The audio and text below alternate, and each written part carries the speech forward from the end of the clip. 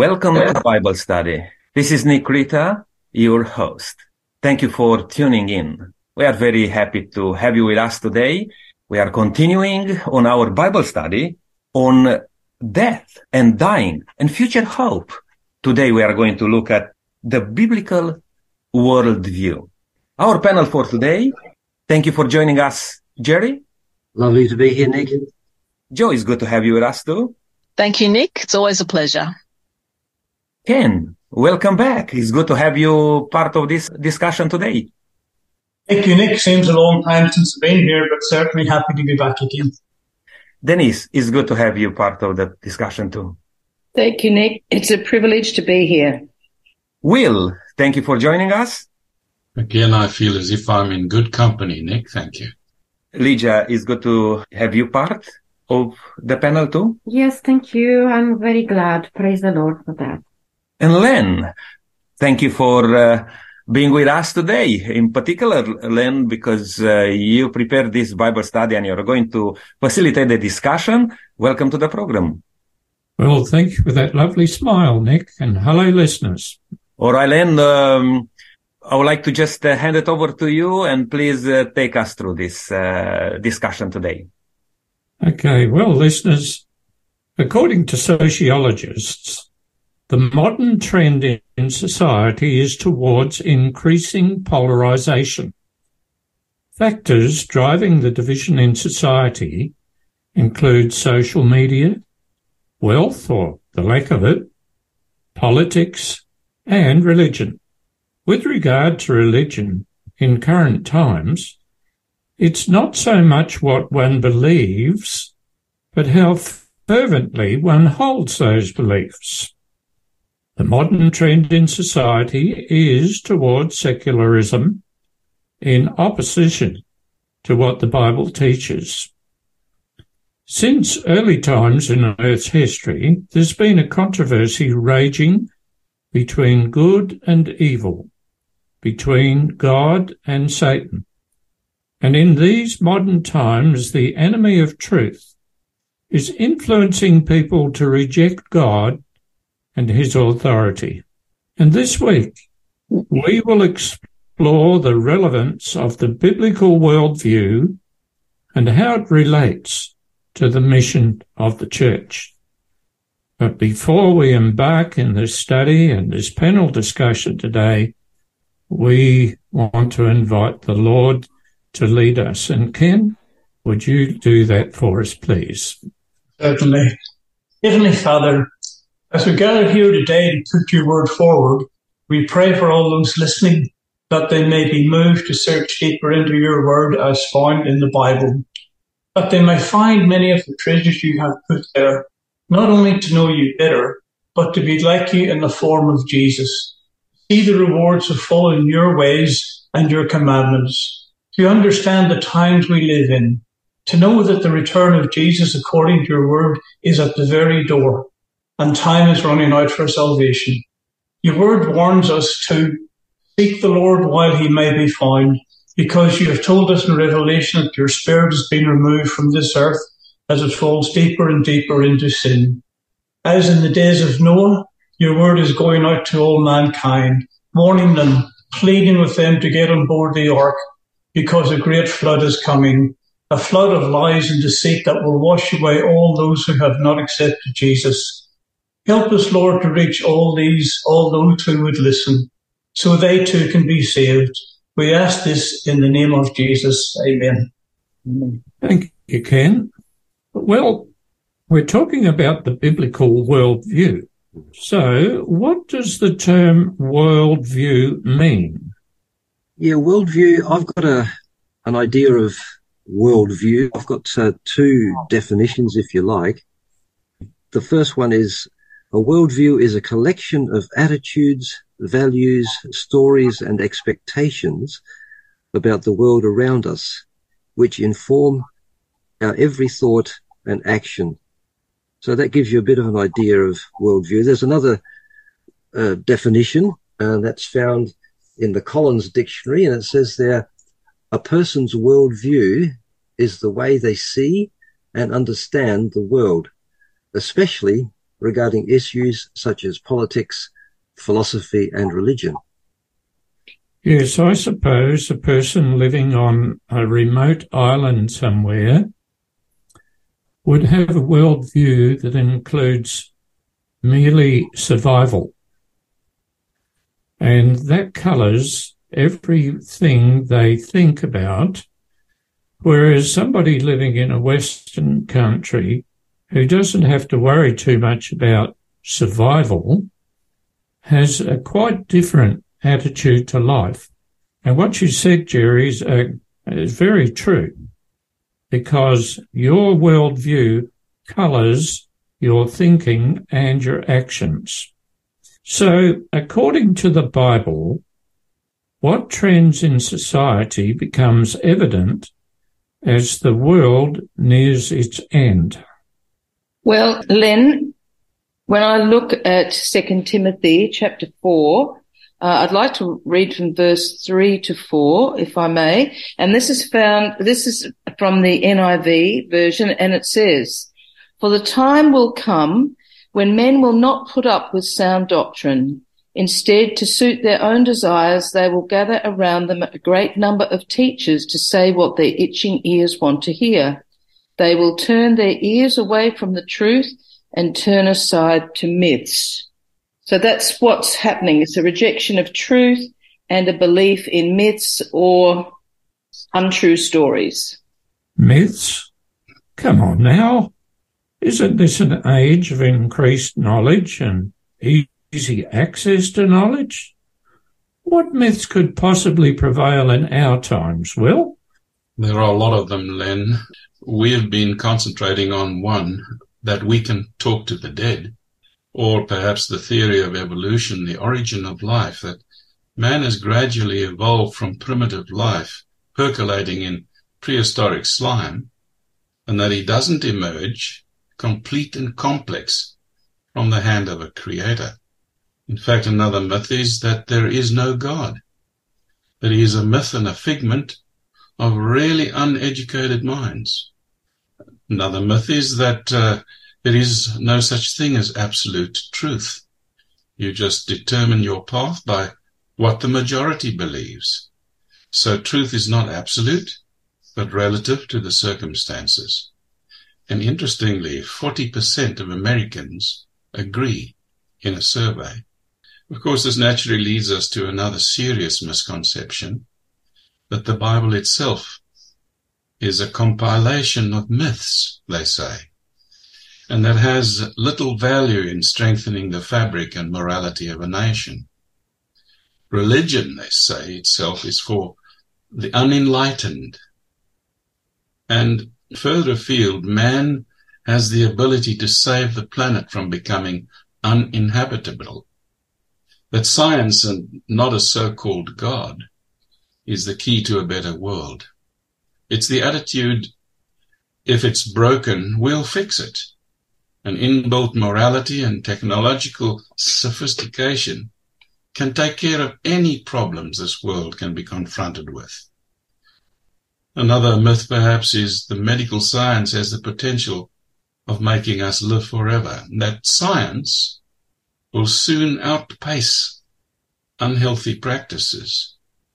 Another myth, that man is accountable only to himself, a belief that in the end, self-preservation is the key to happiness. It's what we've heard proverbially as me, myself, and I. That should be the very reference point to life itself. Well, I think the sum of it all, Len, the panel, is when you let go of the source of truth and the source of wisdom, then you're left nervously clutching at straws and tufts to save yourself from falling. Will, would you mind just repeating that last little statement? When you let go of the source of truth, could you just repeat that? I think that's very, very important. Yes, I think when you let go of the source of truth, the source of wisdom, you're left clutching at straws and tufts to save yourself from falling. Yes, well, We sometimes think we're pretty sophisticated these days. We've got all this technology and access to information. But it's quite interesting, and you've explained that very well, that there are so many people hanging on to myths these days instead of the Word of God. Well, now, Joe, according to the words of Christ in Matthew 15, at the end of the age, there'll only be two classes of people on earth. Yes, the Bible does speak of two groups at the end. And let me read from Matthew 25:31-33. When the Son of Man comes in his glory and all the angels with him, he will sit on his glorious throne. All the nations will be gathered before him, and he will separate the people one from another as a shepherd separates the sheep from the goats.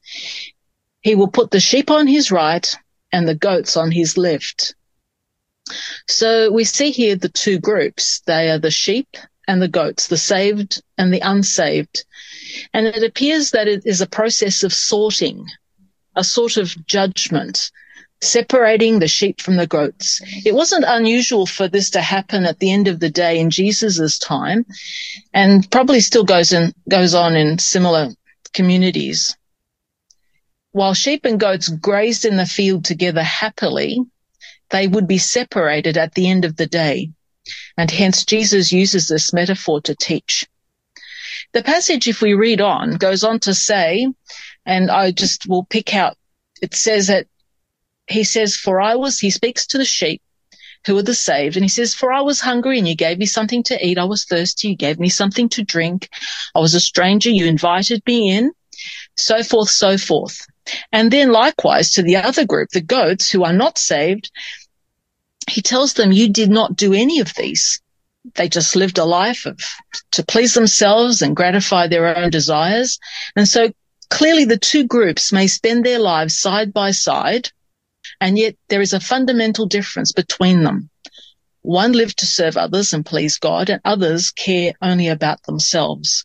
And we know that the Bible says at the end of time, when Jesus returns, there will be a separation. God will separate the two, and there'll be a polarization, as has been mentioned. There'll be two camps, the sheep and the goats. So you're really in sharing that, and that's from Matthew chapter 25. It's really outlining the distinction between two worldviews in modern times. The sheep represent those who want to serve God and do the things that God recommends and wants people to do. And the goats represent the people whose worldview is, well, I want to have the greatest pleasure I can get out of life. Would you agree with that, Joe? Yes, I would. All right. Well, now, we have a perfect model in the person of Jesus. What does the Bible say about him? Well, the Bible does not portray Jesus as a man in a boy's body. He was still a child, and he wasn't born with the understanding and maturity of an adult. And I'll read what Luke 2 verse 40 says. And the child grew and became strong. He was filled with wisdom, and the grace of God was on him. In verse 52 it says, and Jesus grew in wisdom and stature and in favor with God and man. So he was completely unlike other children in the sense that he was not reckless, rebellious, impatient, selfish. You know, I could go on about the beauty and symmetry of his character, but I think the Bible tells it in a nutshell. So even as a child, he was developing this worldview to be godly and good. All right, well, looking past Jesus' childhood, when Jesus was an adult, during his ministry, what did Jesus do, Lydia? As we read in Matthew chapter 4, verse 23, it says, Jesus went throughout Galilee, teaching in their synagogues, preaching the good news of the kingdom, and healing every disease and sickness among the people. So Jesus was touching people in a spiritual way, in a physical way, to restore in man the image of God, the Maker, and to bring him back to the perfection in which he was created, to promote the development of the body, mind, and soul. So this is the work of redemption that Jesus was done on earth. It's no wonder Jesus was popular. I have read some lists, seen some lists, I suppose would be better to say, about who or which professions are the most popular in our times. And probably heading the lists is firemen, because they protect people's property, particularly when it starts to burn. Doctors are pretty high on the list. There are some people very low on the list too. They reckon second-hand car salesmen don't rate very well. But Jesus went about doing good, and that was because part of his worldview was to please God and to be good to other people. Well, in all of this that Jesus did, how much money did he make, Ledger? None. He didn't make any money. His ministry was of goodness, unselfishness, and holiness. He loved people. Jesus loved people. He didn't do it for the money. No. He did it because of the goodness that was within him. Now, Ken, what would you like to say about this? Well, if we recognize that a human being is an integrated and indivisible person, then we cannot restrict our religion to spiritual matters only. The truth actually embraces our whole being, covers our entire lifespan, and comprises all dimensions of our life. Our physical and spiritual elements are so powerfully integrated that they cannot be separated. And though, as fallen beings, we will never be equal to the depiction of Jesus as presented above, we are, by God's grace, to emulate it, because to restore in man the image of his Maker. So here we see that it's a very simple plan that as human beings, we are to try to be as much as Jesus as possible. Yes. Yes, Nick. I was just going to say that, as we approach and we talk about two different worldviews, but today we are talking about the biblical worldview. Can you have a biblical worldview and still not understand the ministry of Jesus? Look at different things from your own perspective, with the Bible in your hands. And this could be very tricky because, particularly in the days we live, we are so tempted to form a worldview on our own understanding. And I believe it's very dangerous. We should, if we uplift the Bible, if we are Christians, we should follow what the Bible says and look at Jesus as the model of everything in our life. Yes, it's very good advice. It reminds me of what Queen Elizabeth said in her 2008 Christmas address. She said the world would do well to follow the teachings and example of Jesus Christ. Well, that statement got her into a lot of trouble, but she never did retract it, and I admire her for that. Well, my summary of the prevailing two worldviews is this. Firstly, there is the philosophy of eat, drink, and be merry, for tomorrow we die. That simply means living for self. Secondly, there is the worldview of being prepared and faithful to the Lord, because Jesus is coming soon to take his faithful people home. What about caring for our health? Does the Bible give any counsel regarding caring for our health? Because caring for our health also is part of our worldview. Well, the biblical counsel given is found in 1 Corinthians, and in chapter 6, verse 19 and 20, it says, "Do you not know that your bodies are temples of the Holy Spirit, who is in you, whom you have received from God? You are not your own. You were bought at a price. Therefore, honor God with your bodies." And in verse 31 of 1 Corinthians 10, it says, "So whether you eat or drink or whatever you do it all for the glory of God." Why, one might ask? Well, God knows that we can be happier, better people if we are healthy. Good health enables us to live our best life, or a much more fulfilling life than if we are encumbered with poor health. God wants us to be happy and healthy. And holy, if I could add that. Absolutely. Okay. All right. Now, Joe read 1 Corinthians 6, 19 and 20 to Denise, and there were some reasons given for caring for our health. What are they? Yeah, there were two reasons, Len. The first one was that our bodies are considered to be temples, so dwelling places of the Holy Spirit, where the Holy Spirit comes in to dwell and to live.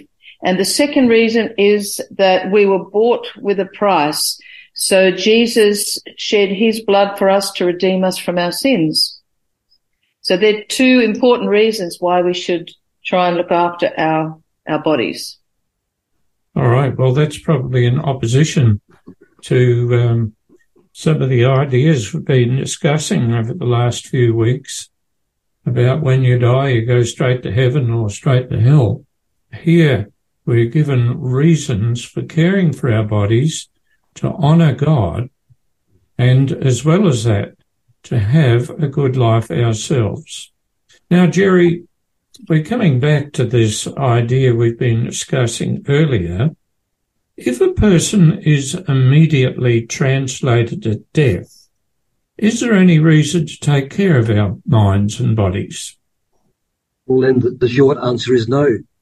And the longer answer, if I can elaborate, is that if we only are fully restored or transformed immediately after we die, rather than being progressively restored into the image of our Maker while we are living life here on earth, then there's no motivation or reason to take care of our body and mind. Why live a disciplined life rather than eat and drink and do whatever you like if it makes no difference in the end? Okay, well, that question is left floating in the air. So do you want to answer the question yourself? Well, I believe that it does make all the difference how you live and how you prepare. And the Bible is full of instruction that here is the time when we should be preparing for heaven, as it were. Let's not forget that in Philippians it says that it is God who works in you both to will and to do of his good pleasure. So if we submit to God's molding influence, if you like, if we allow his Spirit, his Holy Spirit, to transform us, then every part of us is being prepared, is being transformed whilst we're living here on earth in preparation for our life, our future life.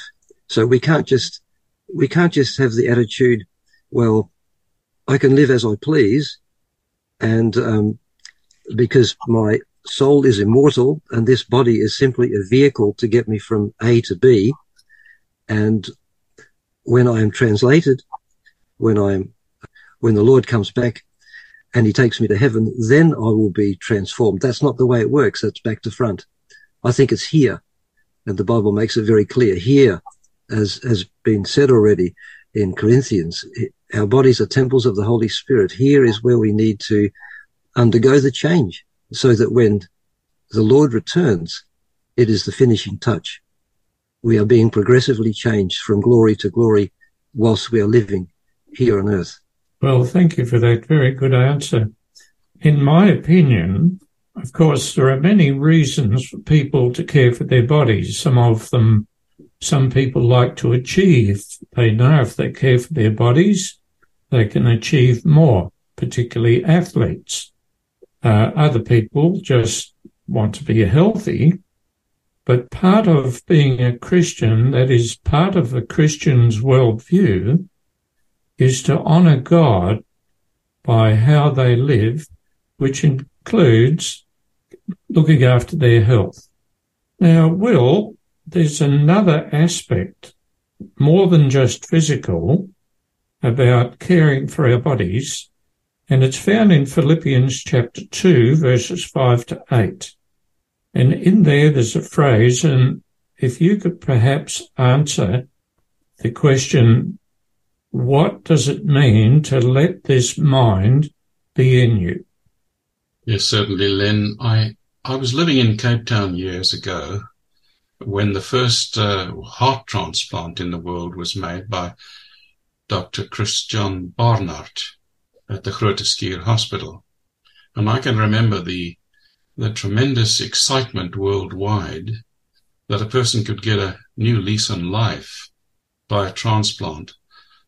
Of course, we all know that organ transplants have dramatically enhanced the lifestyle of formerly really limited abilities, people with limited abilities. And the transplant of a heart of flesh to replace a cold heart of stone in Ezekiel 36 is code language for a renewal of the mind. And we can only imagine what a figurative transplant of the mind of Jesus into us could do. Imagine doing, relating, and reacting to daily circumstances exactly the way that the Savior would have. That would be key to our happiness. You know, Joe hinted on the symmetry of his character, his purity and his unselfishness, his committed obedience, and the honor he had for his Heavenly Father. I really desire that kind of transformation. And so let's listen to a text in Philippians 2, verses 5 to 8. It says, "In your relationships with one another, have the same mindset or mind as Jesus Christ, who, being in very nature God, did not consider equality with God something to be used to his own advantage. Rather, he made himself nothing by taking the very nature of a servant, being made in human likeness. And, being found in appearance as a man, he humbled himself by becoming obedient to death, even death on a cross." Humility, purity, wonderful attributes. And I think this is the sort of mindset or the mind of Christ I would love to have transplanted into my mind, Len. Yes, well, if Jesus did not have that mind, there would be no hope for us all. When it came to the point, what shall we do about this sin business, if Jesus said, I'm not going to do anything about it, they can bear their own consequences, there'd be no hope for any of us. But he went all the way, and I mean all the way, to the very point of death, serving others and not serving himself. So the Bible actually outlines two great worldviews that exist today. And Ken, would you like to answer this question for us, please? Certainly. We see in Romans 12 and verse 2, it says, "Do not conform to the pattern of this world, but be transformed by the renewing of your mind. Then you will be able to test and approve what God's will is, his good, pleasing, and perfect will." We see also in 1 Corinthians chapter 2, verses 14 to 16, "But the natural man receiveth not the things of the Spirit of God, for they are foolishness unto him, neither can he know them, because they are spiritually discerned. But he that is spiritually judgeth all things, yet he himself is judged of no man. For who hath known the mind of the Lord, that he may instruct him? But we have the mind of Christ." So basically what has been said here is that the natural man does not accept the things of God because they are folly to him or silly to him, and he is not able to understand them because they are spiritually discerned. But those of us who have accepted Jesus and have received the Holy Spirit, these things we are able to understand, and it is our pleasure to do them as best we can for the Lord. Yes, thank you, Ken. Now, Jerry, would you like to build on that and answer the question, what mindset or what worldview should be part of true Christianity?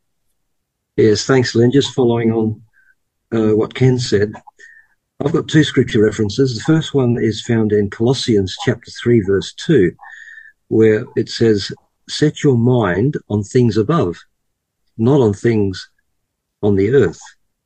So what are these things above? And the answer is found in Philippians chapter 4, verse 8, where it says, finally, brethren, whatever things are true, whatever things are noble, whatever things are just, whatever things are pure, whatever things are lovely, whatever things are of good report, if there is any virtue, and if there is anything praiseworthy, meditate on these things. And I've got one more, actually, that I'd like to squeeze in there, if I may. It's found in 2 Corinthians chapter 3, verse 18, where it says, but we all, with unveiled face, beholding as in a mirror the glory of the Lord, are being transformed into the same image from glory to glory, just as by the Spirit of the Lord. So why I've mentioned that is we're all familiar with the expression, by beholding, we become changed. It changes us. If we focus on the love of Jesus and his beautiful character as seen in the Gospels, we will become like him. So there's very good advice as to how we should train ourselves, discipline ourselves to become like Jesus.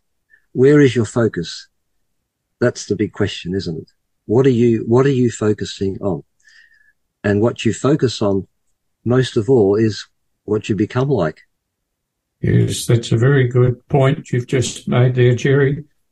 I have heard from time to time about people who spend a lot of time watching films or programs on television where there's a lot of violence. And some of them commit these copycat crimes. They may see it on the screen and decide to do it themselves. And whatever we focus on will probably determine what we will be like.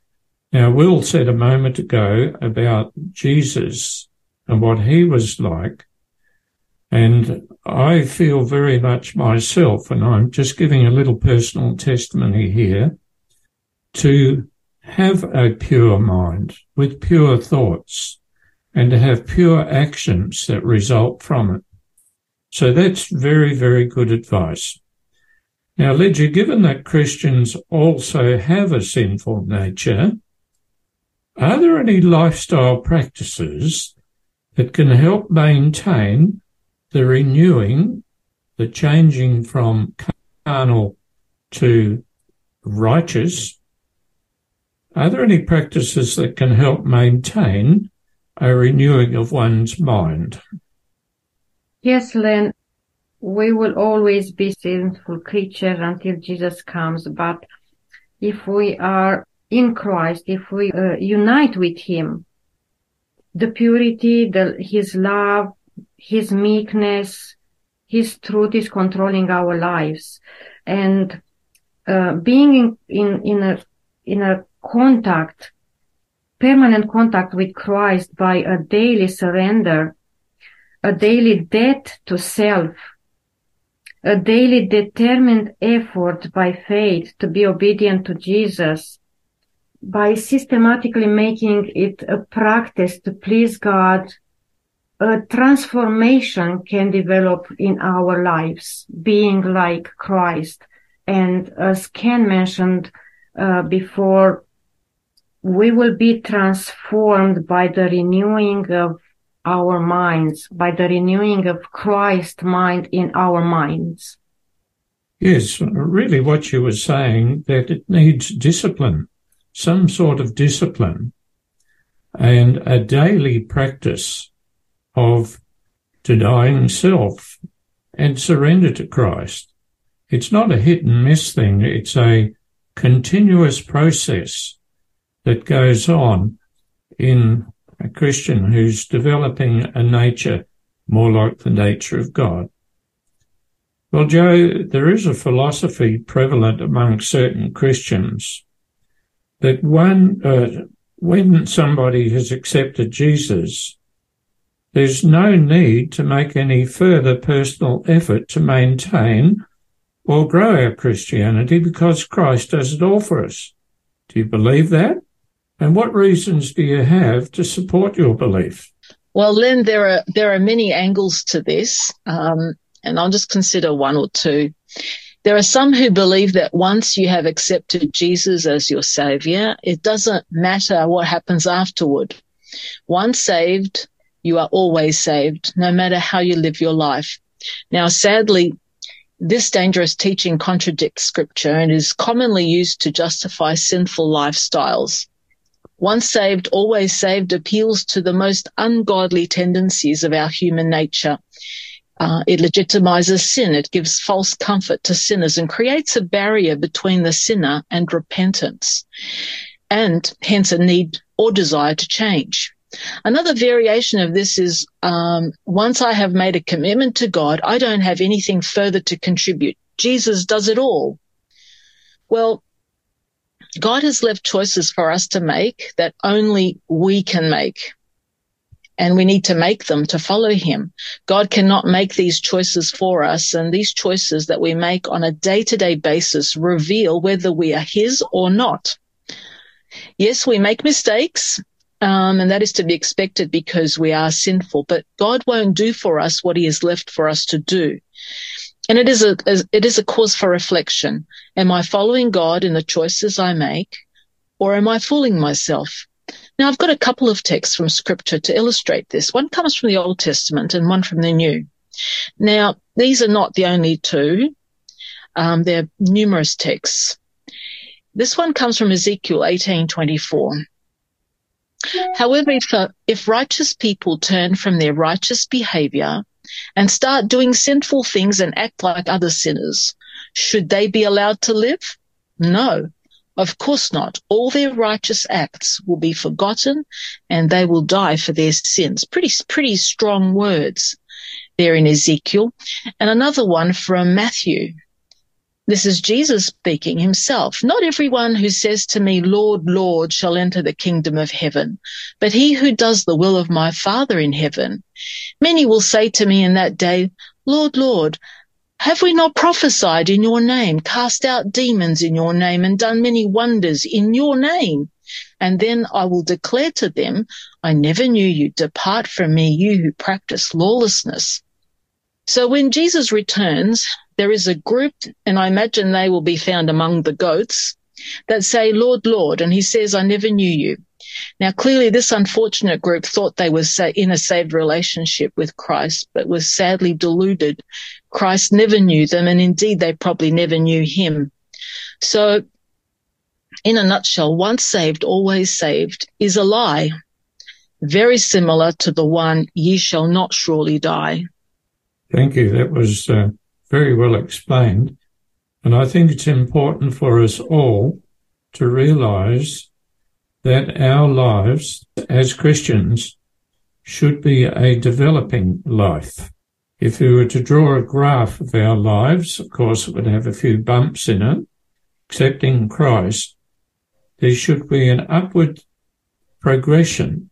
However, the people who say, well, as soon as I'm saved, then I don't have to bother anymore, there would not be an upward progression. Ken, you wanted to add something. Yes, Len, I just wanted to say this is such an important point that Joe's just spoken about. I think many Christians don't really understand what heaven and all that is all about. And the thing is that once you become a Christian, the way I see it is that you're really starting an apprenticeship in a sense. And God is preparing us and all those people that have accepted Jesus to be able to live in the wonderful place that he has prepared for them.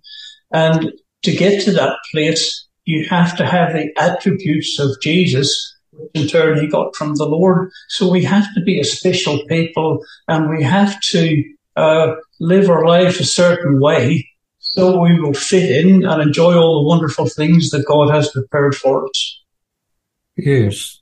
We mustn't forget that our adversary, Satan, the devil, is unrelenting in his attacks on people, and especially those people who wish to follow the Lord. So he doesn't back off simply because you've chosen to follow Jesus. Quite the opposite. In fact, there's a text that is quite relevant for us living in the time that we do, so close to the second coming of Jesus. And I'd like to quote that, if I may, from Revelation chapter 12, verse 17. It says, "And the dragon was enraged with the woman, and he was to make war with the rest of her offspring, who keep the commandments of God and have the testimony of Jesus Christ."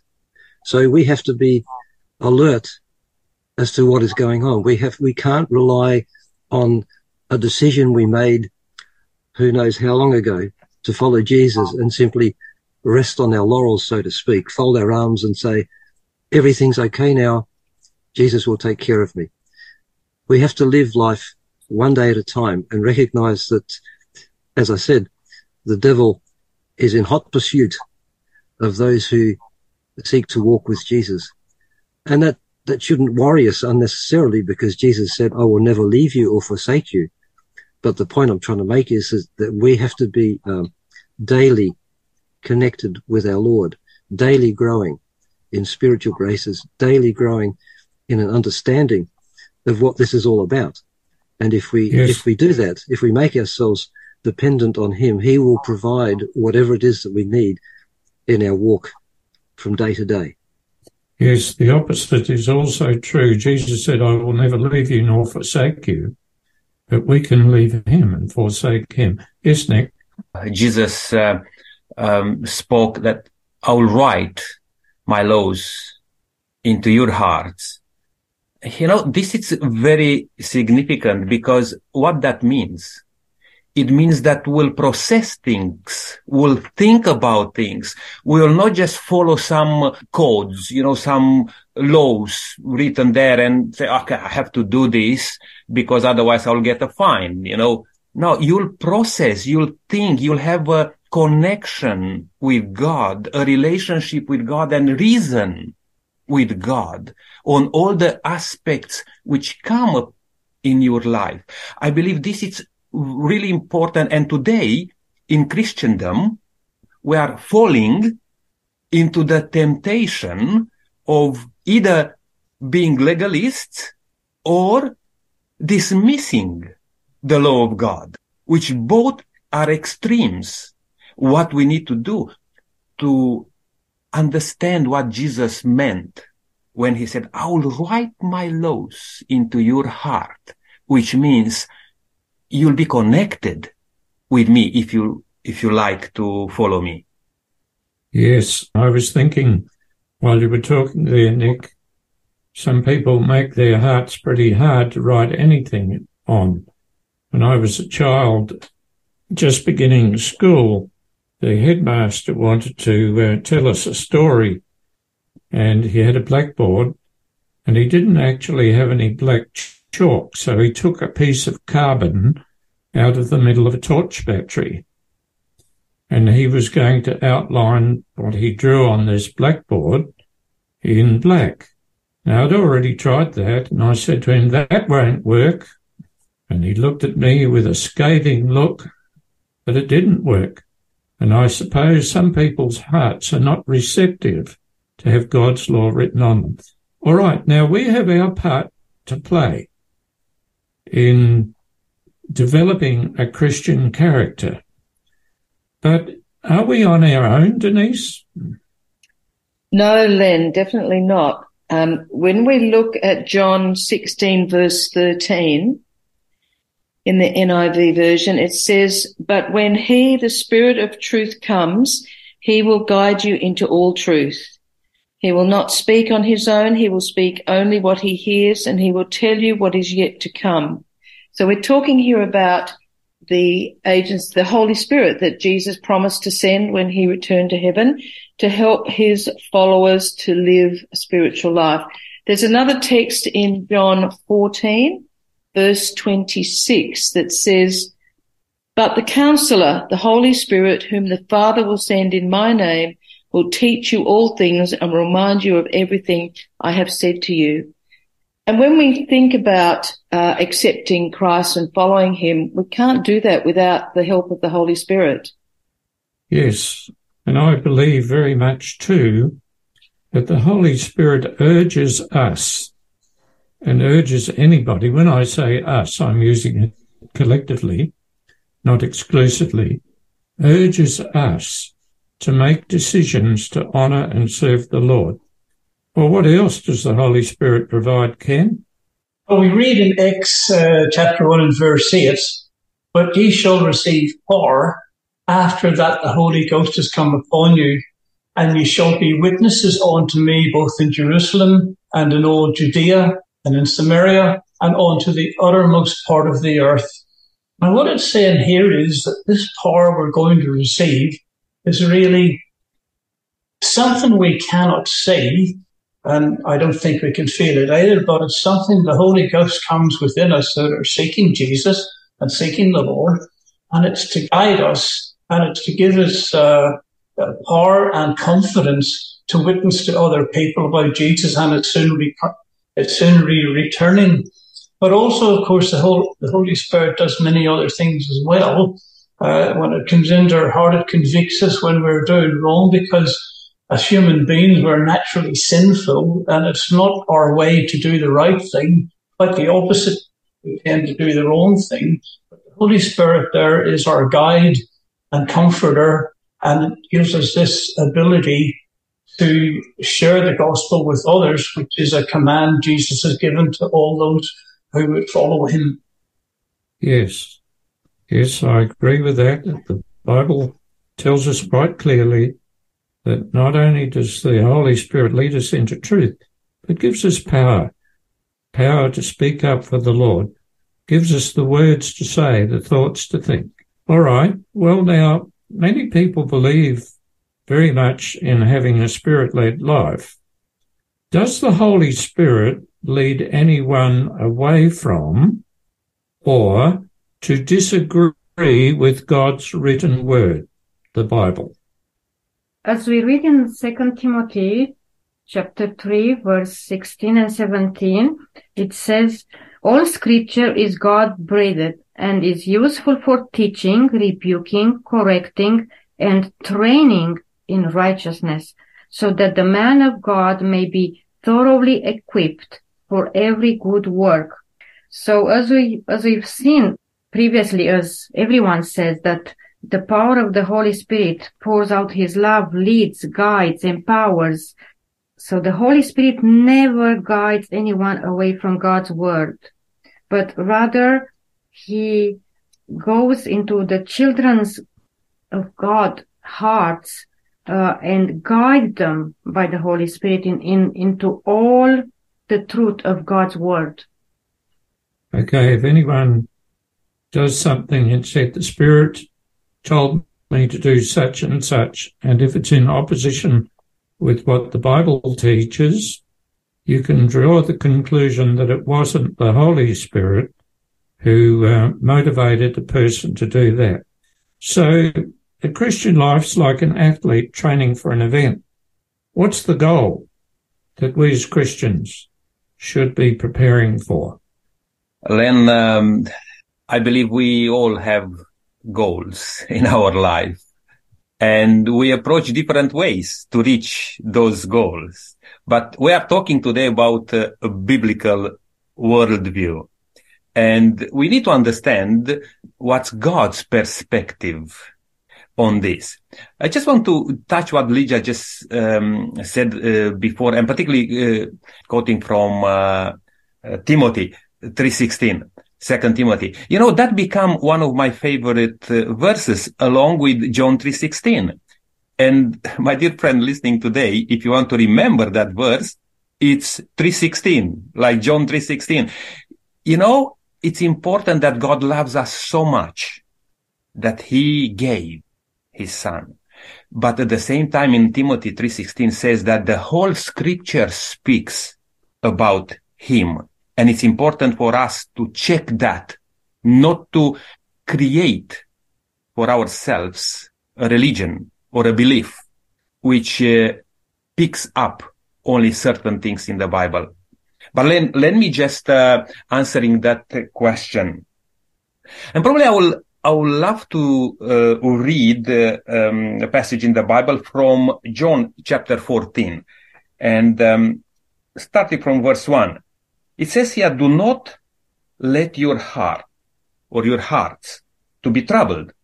Trust in God and trust also in me. There is more than enough room in my Father's home. If this were not so, would I have told you that I am going to prepare a place for you?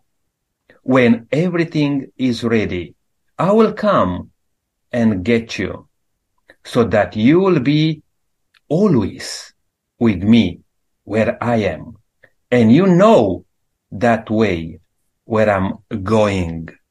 I read from New Living Translation, and you can check other translations too. But you notice here that Jesus says, would I have told you that I'm going if you know, this is not certain? The goal, Len, for each one of us is to trust in God's words and promises. That's what we should have the goal, not the goal of achieving under our own understanding things, even religiously, even in our relationship with God. We should trust what God said and apply in our life. That's my goal. Okay, well, my goal goes a little bit further than that. My goal is to be ready for Jesus to come. Apart from that, all the other stuff, if there's no climax to it, then I don't see the real point. Denise, is there anything in addition to Christ's return? Yes, Len, there certainly is. And the Bible talks about it in 2 Peter chapter 3 and verse 13. So not only is Christ returning, but in verse 13 it says, but in keeping with his promise, that's the promise of his return, we are looking forward to a new heaven and a new earth, the home of righteousness. So as well as Christ's second coming, he's going to provide us with a new heaven and a new earth where we can live with him and with the other people who want to serve him and who have been rewarded. In eternal peace and happiness. With no sin. No sin. It'll be a kingdom of righteousness. All right, well, the last question I want to put to you today, I address to you, Will. When should anyone choose to prepare for the return of Jesus, and why? Can I answer this with a text? 2 Corinthians 6 verse 2. It says, for he says, in the time of my favor I heard you, and in the day of salvation I helped you.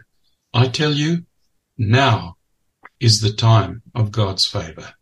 Now is the day of salvation. I love what the prophet Joel says in Joel 2 verse 12. The Lord says, turn to me now, while there is still time.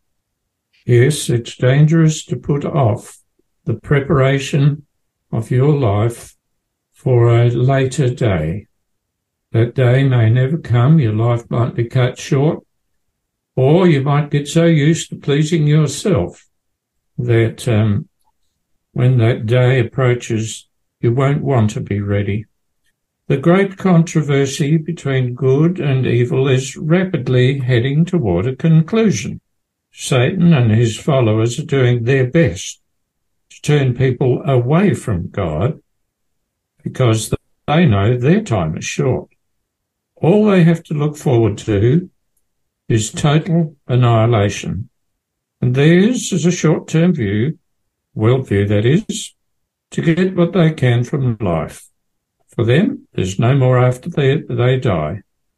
On the other hand, is the God in your life worldview.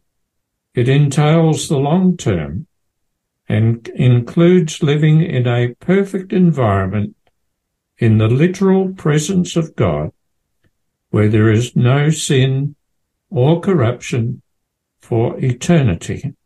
The two worldviews of serving God and serving oneself contrast with each other. And we, listeners, as your panel members today, have made our choices. We intend to serve the Lord and remain faithful to him as long as we live, and then receive his promises. But what about you? Do you live for the here and now? Or is there a greater dimension in your life to live for eternity? And that's the challenge we leave with you today. It's all very well to listen to discussion and so on, but you need to make a decision to honor and serve the Lord and receive the reward he has for you, or to disregard God's claims in your life, and your future will be nothing. So let's close this with prayer today, and I invite Denise to pray for us and, of course, all the listeners. Thanks, Lynn. Let's bow our heads. Our dear Heavenly Father, we thank you for what we've seen today in Scripture and for what has been discussed on the panel.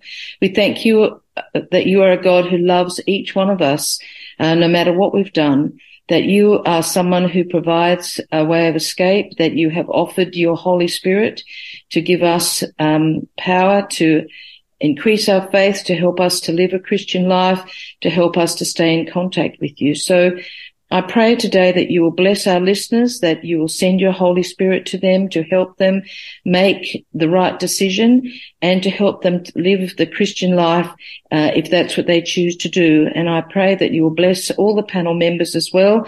And we thank you for your word, which is powerful. And we thank you for your Holy Spirit, which you send so generously if we ask you. In Jesus' name, amen. Amen. Amen. Well, thank you everyone for your thoughts, your participation today, sharing about the biblical worldview. My dear friend listening today, I really invite you to join us next time, because we are going to learn about the judgment process. Is that a future hope? Join us, and we are going to look into the Bible to see what the Bible has to say about this. Until then, may God richly bless you and have a safe walk in the footsteps of Jesus.